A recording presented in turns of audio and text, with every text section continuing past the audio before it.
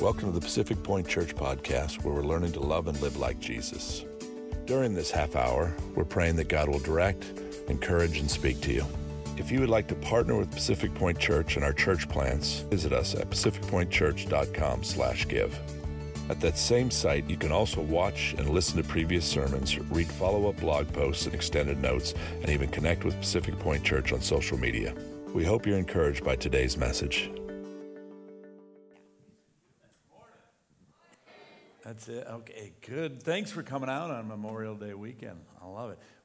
What's the deal? The spit zone is not filling up today. You guys are afraid I'm going to hit you with my spit this morning. So glad you're with us this morning. You can be a part of a lot going on. Whoa, what? Don't flip through those yet. Thank you. Oh, jeez. There we go. Seth, come on. Me and you. Come on, baby. Oh, there we go. Oh, keep going. All right, here we go. Nope. Okay. I guarantee you.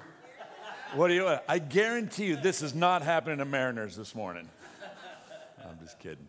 I just want to take a moment. We really want to take a moment because I think because now that I have a son who's in the military, it gets a little more weighty, which it shouldn't. It should be weighty regardless.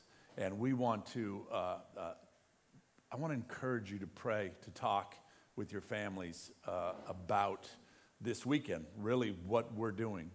We're honoring those who have fallen. And we don't want to forget. I do, part of my job, which I don't like, and it's a blessing to be able to do, is to do funerals. And the number one thing that I hear from families is, I don't want anybody to forget. I don't want them to forget. And this is one of the ways that we want to honor. And Todd Winney, the Winney family is an important family in our church. And we love them, and Trevor gave his life for this country. Rick and others built like an incredible memorial at the celebration of these men and women's lives at Northwood Park. And today at 4, they do an honoring of, and we've been for years, and a great time to go and honor those who have given their lives. Also, today and tomorrow, all day at Castaways Park in Newport Beach, there's a walking path that overlooks the bay that has 1,776 flags of military names on them. It's a way to, if you have children, please stop this weekend and take some time.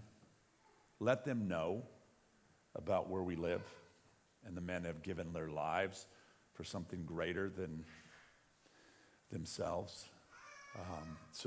I want to pray. I want to take a moment and pray this morning for families. Lord, I thank you for this country.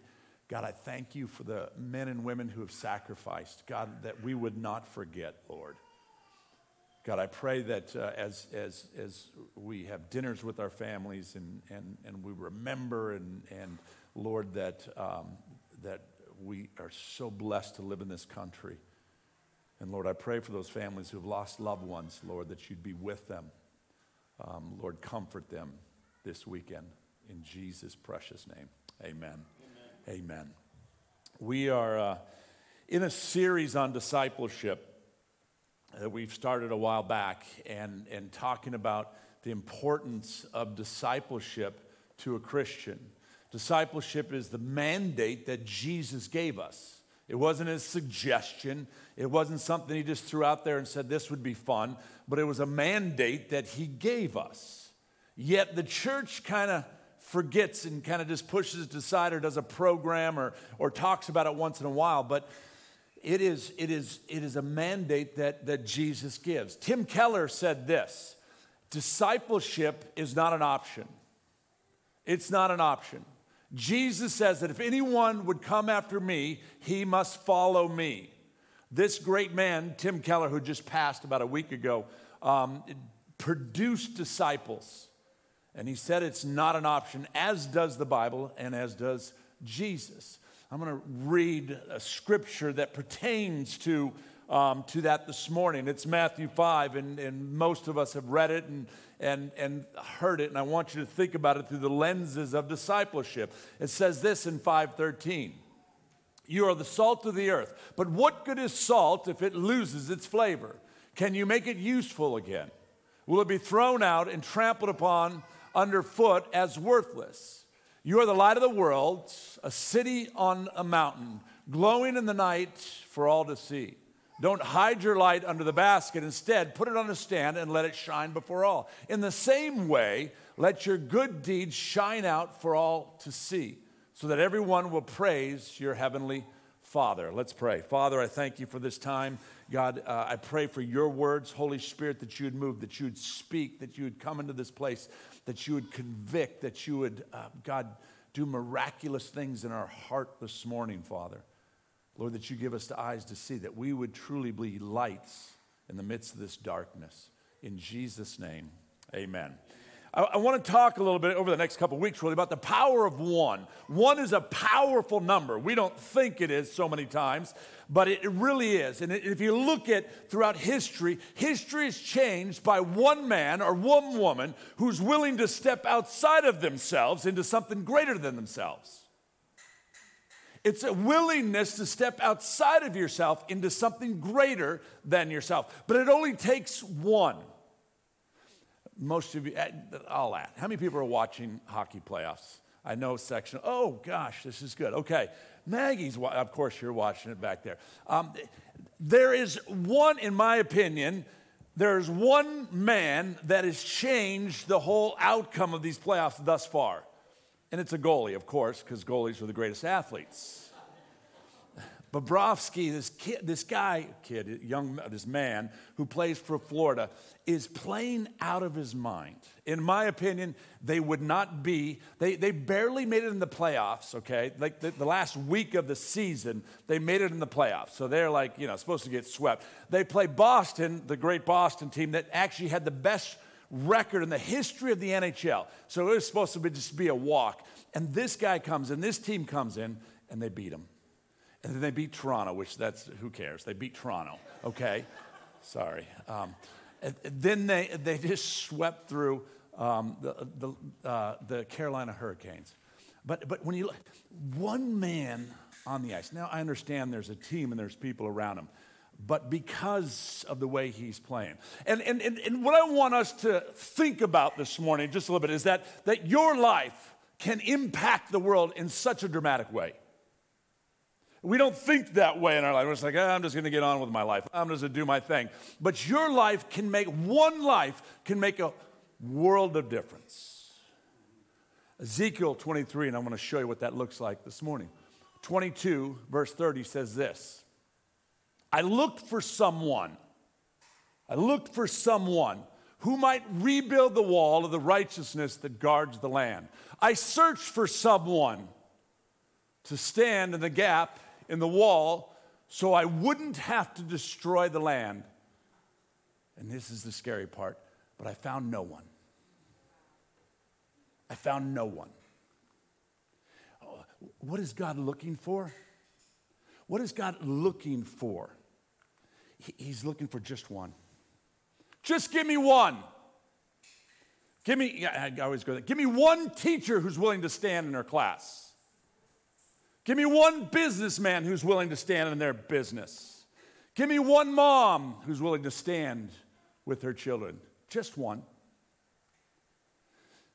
A man or a woman, someone to guard the land, to stand in the gap, to take a stand. Just one. I'm not asking for hundreds. It's what I love about this church. Now it's easy for a pastor of a small church that's just started to go, well, we're intimate. That's why we're small, and we just want to build small. That's what we always say. It makes us feel better, against the 10,000 mega churches or whatever. But there is something to one. What did God find in Ezekiel's day? Not one. Not a single one. He couldn't find them anywhere. See, there's this gap that happens in our walls. Walls are breached. Walls are meant to protect. It represents, this gap represents the danger that was facing Jerusalem. As Ezekiel was talking, that Jerusalem had some issues, and the wall would surround the city of Jerusalem, and it was broken down in a certain spot. And that wall, if it wouldn't have been, regrouped and taken care of, would be the demise of that city. God's wrath is about to break through in judgment of a sinful city, Jerusalem. And this gap today looks very similar. It represents the danger facing America, our families, our marriages, our children. And there's these gaps in these areas in our lives. And God's bringing judgment. Here's the question that we all must ask ourselves. Is there any one who would in righteousness intercede, who would cry out, who would pray on behalf of this great nation, on behalf of our marriage, on behalf of our children? Is there just one who would seek the mercy of the Lord and cry out? Because God is searching for such men and women. He's looking. And the question is, what will he find today? It's just one. Look, all of a sudden, when you talk in these terms, scripturally, the Bible is just filled with just one man or one woman who said, yes, Lord. When it takes the whole world and it just brings it into this just little space of where you're sitting right now. And then all of a sudden you start going, maybe there's purpose in my life. Maybe it's not just a job. Maybe I don't just live randomly in a city. Maybe I don't just happen to have 4 kids, 2 kids, 1 kid. Maybe all this isn't just by chance, throw the dice. Maybe just one will make a difference. See, these gaps, if there were breaches in the wall, defenders, what would happen? You had the wall, they would announce it, and all these defenders would run to that one place. What I love about the symbolism there is this, that it wasn't just one man that was running, but groups of men would run to the gap in the wall, and they would have, there's a whole strategy behind fighting back the enemy that was coming in, and how they would go about it, and they would swarm to that location where there was a breach to get stability back into the city in which they were protecting. The gaps needed to be repaired as soon as possible. If the breach was left unattained, the city would fall. It would be all over. We have gaps in our walls today. We have gaps in our walls in our marriages. We have gaps in our walls with our children. There are gaps in the walls in this country. And God's going, who's going to stand? Who's going to stand? Who's going to walk and cry out for my mercy?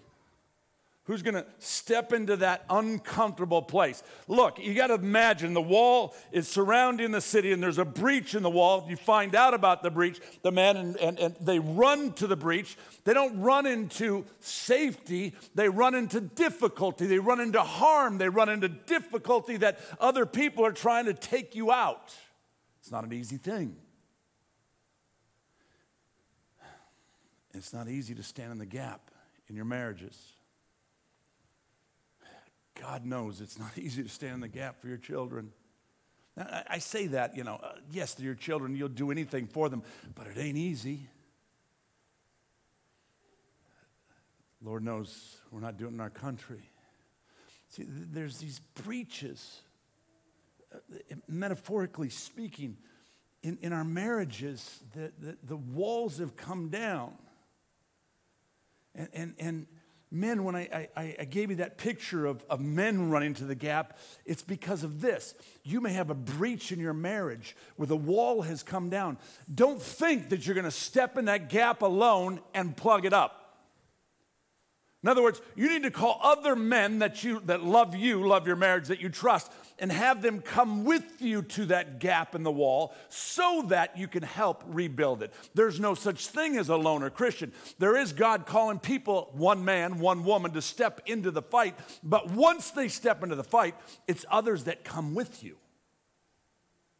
See, so many times it just takes one to stand up. What I love about what's going on in Florida with Bobrovsky, the goalie that plays for Florida, his play singularly elevates the rest of the team.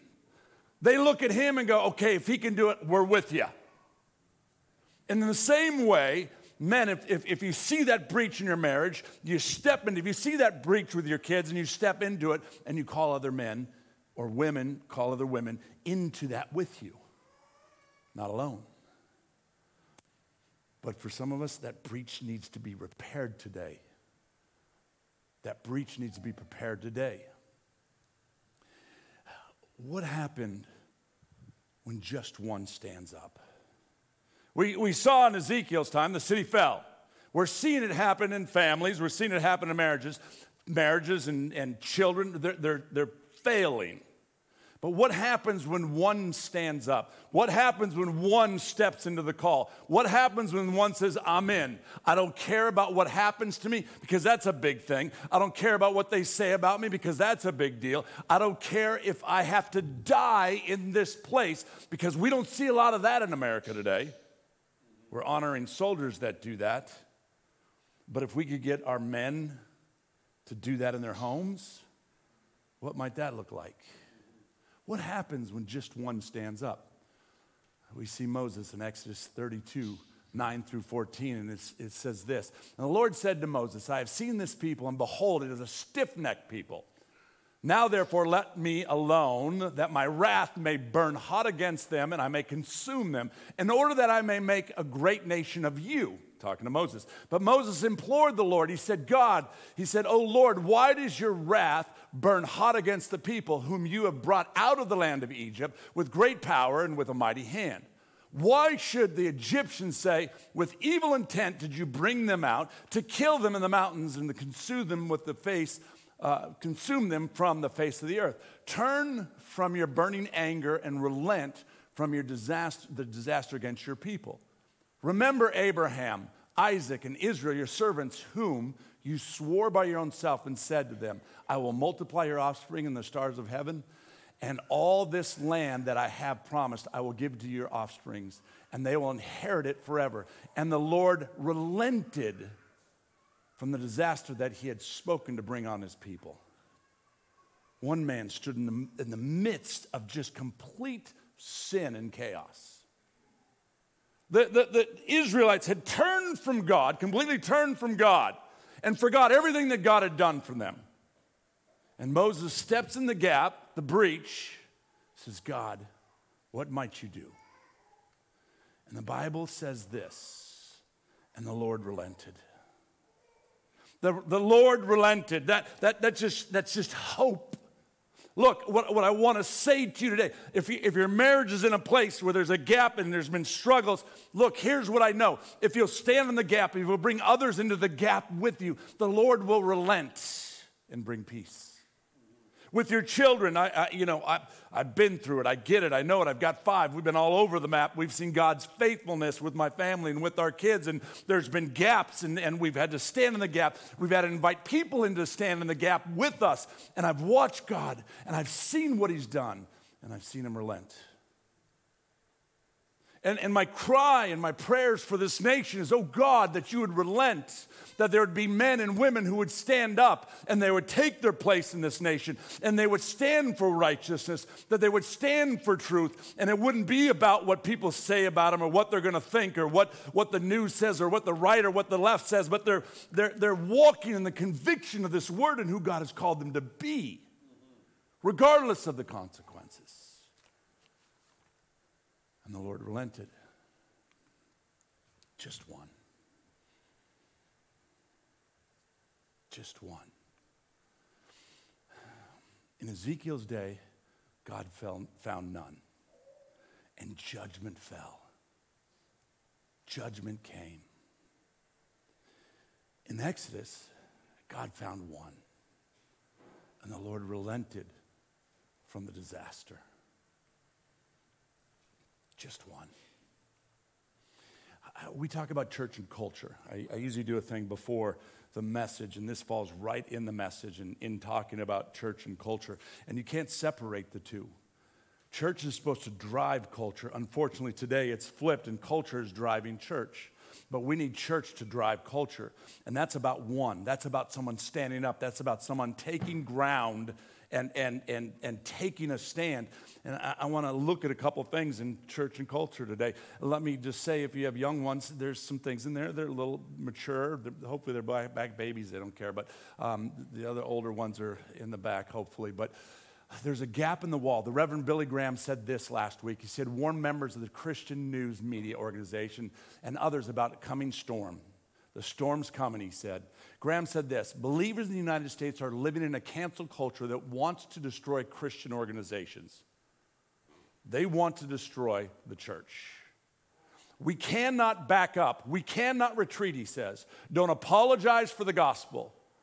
Just declare it and just preach it. They want us to shut our mouths. They don't want us to hear from us. If you're not going to preach the gospel, you don't have anything to worry about. If you're not going to take a stand, in other words, if you're going to go, you have nothing to worry about. If you're not going to talk about sin, you're not going to have anything to worry about. But if you're going to proclaim the gospel, the good news of Christ's death, burial, and resurrection, the hope of this world, they're going to try and shut you up. Franklin Graham. I believe God is looking for one who's willing to stand. Target and the Dodgers. You know where I'm going. Target, the Dodgers, and a gap. There's a breach in our cultural wall. There's a breach in our cultural wall. I don't know if you saw Target last week. They have a Satanist, he's self-proclaimed Satanist, that is a designer that they bring into their store. One of his shirts that is on the forefront at Target. Satan respects pronouns. Target's like lifeline for Target's like pizza for us. That's kind of funny. I mean, being a fact, we love pizza and we love Target.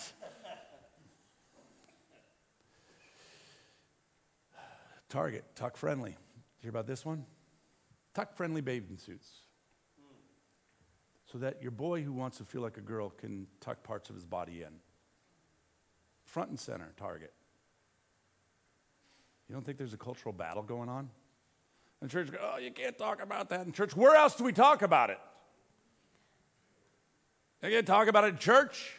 This is the truth. And in fact, what Jesus says about the truth of his word is that they'll hate you because of it. Yeah, we see that. Oh, Dodgers. Gosh, love the blue. The Dodgers backtrack, reinvited the Sisters of Perpetual Indulgence to Pride Night. This group makes a mockery of the Catholic religion. And the same Jesus, Catholics, we're one with the Catholics, same Jesus. They make a mockery promoting sexual perversion. A few examples. Let me just give you a few examples of how this works out for this group. The name is taken off a Catholic name like Sisters of Perpetual Adoration, but instead of adoration, they use indulgences. The slogan inverts Christ's words to the woman at the well, where he says, go and sin no more. And their slogan is, go and sin more. The terminology and iconograph that they use in this group is based on Catholic religious life, but instead of using it to promote Jesus, it's sexual perversion. I can't even repeat. I was reading it. I can't even repeat what they do in public and the mockery of God. The blasphemous group was founded in 79 on Easter, the most important holy days in our integral calendar. There's these cultural gaps. And the church doesn't want to talk about it. And the church doesn't want to step into it. There's these cultural gaps, and we have to see the church. We have to see one. We have to see someone step in the gap. It's costly. But the Bible says very clearly, discipleship is costly. Look, this whole relationship with Jesus is free. I love it. Grace is free. I did nothing. I deserved nothing to come into this relationship and and to be forgiven. But once I come into this relationship, the Bible says it cost me my life. We don't preach that. What we like to preach, because it feels good, we like to preach donuts. Gosh, no one's laughing this morning. Am I that serious? We like to preach coffee and donuts. We like to preach, come twice a month. It's all right. We like to preach things like, oh, you can give if you want, if you don't worry about it. Oh, you can have sex and live together before marriage. Just repent. Cultural Christianity. There's gaps in our culture. Who's going to step into the... See, what do gaps look like? They look like this. I don't want to offend anybody. Have you ever thought about that? I don't want to take a stand and offend anybody. Really? Wait, let's think about the logic of this. Someone can stand and offend me all day long, mandating that my children have to sit in school and watch a man dressed as a woman on a stripper pole. Don't be offended by that. But I can't take a stand and go, no. Live and let live. This one, they love don't be a racist. I'm a racist because I believe in truth. Like, here's my stance. You want to wear whatever you want to wear and claim whatever you are, wherever you're at. God bless you. Lord help you. That's not my business, in that I'm not going to come in and demand you. But in the same side of the coin, you're not going to come in and demand that I have to put up with some of that. And it'll be interesting. I love these messages because you usually lose 3 or 4 people. I can't really afford to, but oh well, whatever. It goes back to Chris says my gift of running people off. That's the gift that God gave me. Jesus says don't judge. You know what? You don't know your Bible. What the Bible is saying in that passage in Matthew is it's talking about self-righteousness. It's about you standing up there as the righteous man or woman and judging and bringing judgment on people. No. Don't judge. We've talked about this. I did a series on it. The Bible doesn't say, in fact, as Christians, we must make judgments, but we don't make self-righteous judgments. Oh, they're just kids. Really? Really? I wanted to be 50 different things, including a dinosaur when I was 5. I say it all the time. I'll say it again. Look, there is no such thing as you can be whatever you want. If you believe in the scriptures, if you believe in God's word, you cannot say you can be whatever you want. Because Psalm 139 says this, that God very specifically created us with a thought in mind. And it says this, that he lays out each step before us before one of them comes to be. It says this of us, that God knew us intimately in our mother's womb and had a plan and purpose for us. So if God is God, and he's the creator, and he's omniscient and omnipotent, and he is all of these things that this Bible says, and I believe that he is, then I cannot be whatever I want. Look, I use this example every time. There is no way in heaven or on earth that I could be a doctor. That was funny too, I know. You guys think I'm smarter than I am. Sean is one of the smartest guys I know, and we talk about it. I mean, in memory, he's a doctor, and my mind does not have the capacity to be a doctor. I cannot grasp scientific concepts or mathematics, and I can barely read. I can't be whatever I want. Hudson, he's not here, so I'll pick on. He cannot be a ballerina. He's just not built. He'll just topple over. That big head, huge crash. It's a lie that the world is putting out there. You can't be whatever you want. It's not my fight, really? Then whose fight is it? Whose fight is it? It's not my fight? Well, let's take it a little more personal. What about it when it's talking about your wife or your husband? Is it your fight then? What about when it's dealing with your children, with your babies? What about when they're talking about sex changes for 5, 6, 7-year-olds? Is it your fight then? At what point is it your fight?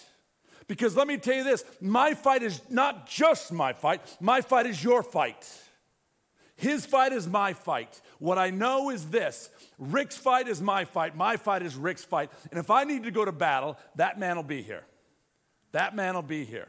This man, I could go through this church. You know why? Because it's not my fight, it's our fight. Jesus says, love your enemy. And dear God, I pray and I look at, they're not my enemy. They're enemy against the gospel. But I'm like, oh God, have mercy on them. At any point in my heart changes from oh God, have mercy, oh God, and becomes hardened and I start making those jokes that we like to make and stuff, then I'm in sin. We should have a reverence for what's happening. We should be broken in our heart that we've got to watch this happen. Not the jokes and not the self-righteousness, not the judgments, but a brokenness for sin. Gaps look like excuses because I don't want to fight. It's too much work. Costs too much. He's looking for one. God's just looking for one. Give me one. Give me that man or woman that's willing to, and it's not even how you come up to the wall, because there's a lot of times we just get into that gap and we just go, oh God, and we're like this. It's not even with this great, bold, I'm going to the wall. No, it's like we're tiptoeing because we know we're going to take a shot and shot after shot, and we're calling our friends, we're going to come to stand in the gap with me. For some of you men in here today, in your marriages, you need to bring some men into that gap, and you're going, man, I can't get these thoughts out of my mind, or I'm looking at something I shouldn't look at. Men, help me, keep me accountable. For some of you with your children, there's these gaps, and we just went through and had a CCW class for the church, which is wise. But I give you my word, not everybody will carry it once, because we don't want crossfire and to lose everybody at one time. So we will be organized in our CCW, right, Justin? Very organized. And so I'm learning about guns. I was never a huge gun guy, but I'm learning about guns and everything that goes with them. And as I was thinking about this, as we're talking about gaps, and we're talking about there's these gaps in the walls for our children. I was talking to a young man I was playing hockey with this week, and he's got 2 young kids, and he's like, what would you tell me? What's the one thing you'd tell me about kids? And I said, I said, I would never give them a gun. And I don't mean that literally. It's a metaphor. And he's like, what are you talking about? I said, I would never give my kid a phone until, I said, high school. And even at that point, I would be dogmatic. I would know everything. And I didn't do that. And that gap in our children's life that some of us need to step into is this. No, you're not going to have a phone with whatever you want on it.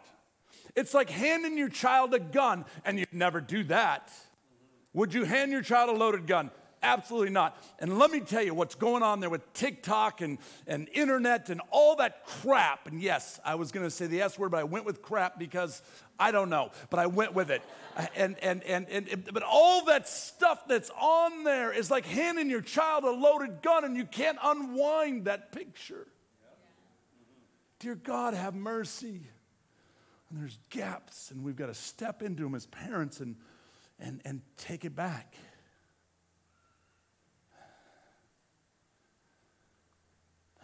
One godly man or one godly woman can make a dramatic difference, even in the darkest circumstances. It's pretty dark right now. Some of you feel like it may be pretty dark in your marriage, or maybe you feel like it's pretty dark with my kids, or wherever it might be. And God, it's just one person. Step into that gap and then call the rest with you. Just one. Just one. Jesus says it this way: you are the salt of the earth, or you're the salt of the earth. You bring flavor, you bring life. Then he goes on, that's the beginning of his ministry. And then at the end of his ministry, he says, now go therefore and go make disciples. So he has these two strong positions. One, you're the light. Two, go make disciples. Why? What does that mean? What does it mean is this: when you're the light in the midst of darkness, we bring others into the light and produce disciples.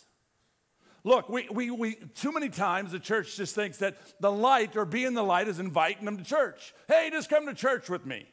Too many times we think that discipleship is just, taking a meal to someone or whatever. No. Literally, discipleship is being intimate in someone's life. Taking some time. I am literally taking different men in our church that I have a relationship and going, okay, here's the deal.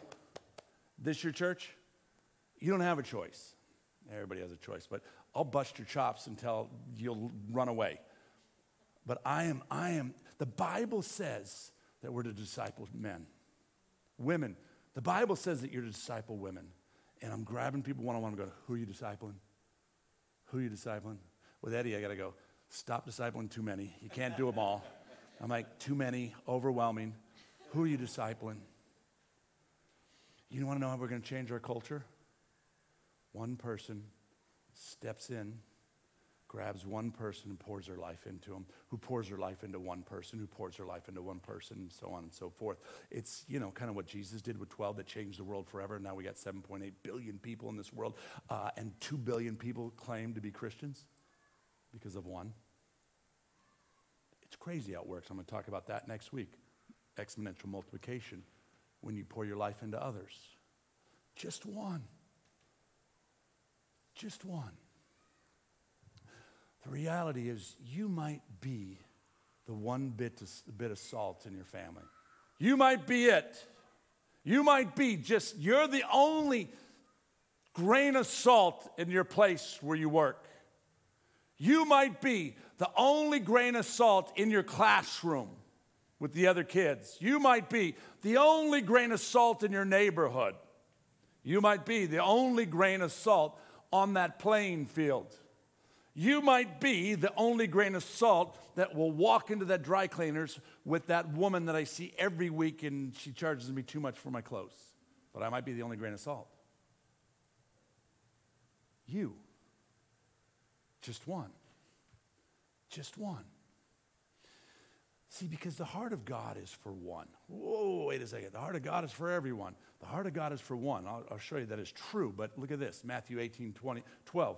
What do you think if a man has 100 sheep and one of them has gone astray? Does he not leave the 99 on the mountains and go to search for the one that went astray? He went for the one. He knew what he had with the 99. He went for the one. The power of one. 7.8 billion people in the world today. Why does discipleship matter? Because the only way we're going to touch 7.8 billion people, which I believe can happen, is to start with the one. See, the heart of God actually is this: not wishing that one should perish, none. He doesn't want anybody to perish. He wants all to come to repentance. That not one would perish, not one neighbor, not one coworker, not one friend, not one family member, not one Del Taco worker, not one Ruth's Chris worker, not one gas station attendant, not one anybody. That none would perish. Because the heart of God is that every human would know him. That they'd have an intimate relationship with him. That they would know the creator of heaven and earth, and that they would walk in the purposes that he created them for on this earth. So what's Jesus' mandate to the church to do? Go make disciples. Go make disciples. What is Jesus asking this little church to do? Go make disciples. Grab a hold of someone. Pour your life into them. Go make disciples. Now, it's easy to walk away from a message. Oh, that was a great message. But I practically, what does that mean? What does that mean? We're getting there, but you got to come next week to figure that out. It is a mandate that God's called us to do, what we're going to walk in as a church. I'm going to ask you to pray and seek and ask God, who's the one? Who's the one you're calling me to pour my life? I'm not asking you to take 12. I'm not asking you to take 6. I'm just saying, God, is there one that God has connected you with that maybe you have coffee with, that maybe you just a step ahead of, that you just pour your life into a bit? Who is that? The power of one. Next week, I want to talk about the multiplication of discipleship and who God's calling you to disciple. What does that look like? I'll give you some feet to this so that you can grab a hold of it and that you might be able to run with it. As the musicians come up and we get ready to receive communion, this is who we believe God has called us to be. Men and women who are in the Word. Men and women who pray. Men and women who worship. And when we do that each and every day, it's the definition of a relationship. It's what God's calling us to, who he's calling us to be. As we stay in this attitude of worship, and this is the time that we receive communion. If you're a guest here today, we receive communion each week. We believe it's a holy moment. We do it each week, and we do it at stations so that you can grab your family and you can receive communion together. The Bible says this, on the night that Jesus betrayed, he took the bread and he broke it. He said, this is my body that was broken for you. He said, when you eat this, do this in remembrance of me. In other words, remember what I did for you. Remember what I'm doing for you. And then he took the wine that represented his blood, and he said, this represents my blood that was spilled for you, that you might have life, that you might have eternal life. We have communion stations in the front and 2 in the back. But before you get up to receive communion, it's a time to examine our hearts. For some of us, it's a time of repentance. Oh, God, forgive me. What a great time to just realign with the cross. For some of you, it's taking those worries and just laying them at the feet of the cross. Those concerns and just laying them at the feet of the cross. For all of us that have a relationship with Jesus, it's a time of celebration and thankfulness for what he did for me, for you, some 2,000 years ago. It's a holy moment. And we treat it as such. It's a family moment. And it's special. And that's why we do it each week. So before you come up and receive, just take a moment and examine your heart. See what the Holy Spirit might say. And then come up and receive the elements. Father, I thank you that we can receive communion as a remembrance of who you are and what you've done. God, that we're forgiven. Oh, God, thank you. God, forgive me for my selfishness. Forgive me for my foolishness. Oh, God, have mercy. God, help me to be that man or that woman that stands in the gap.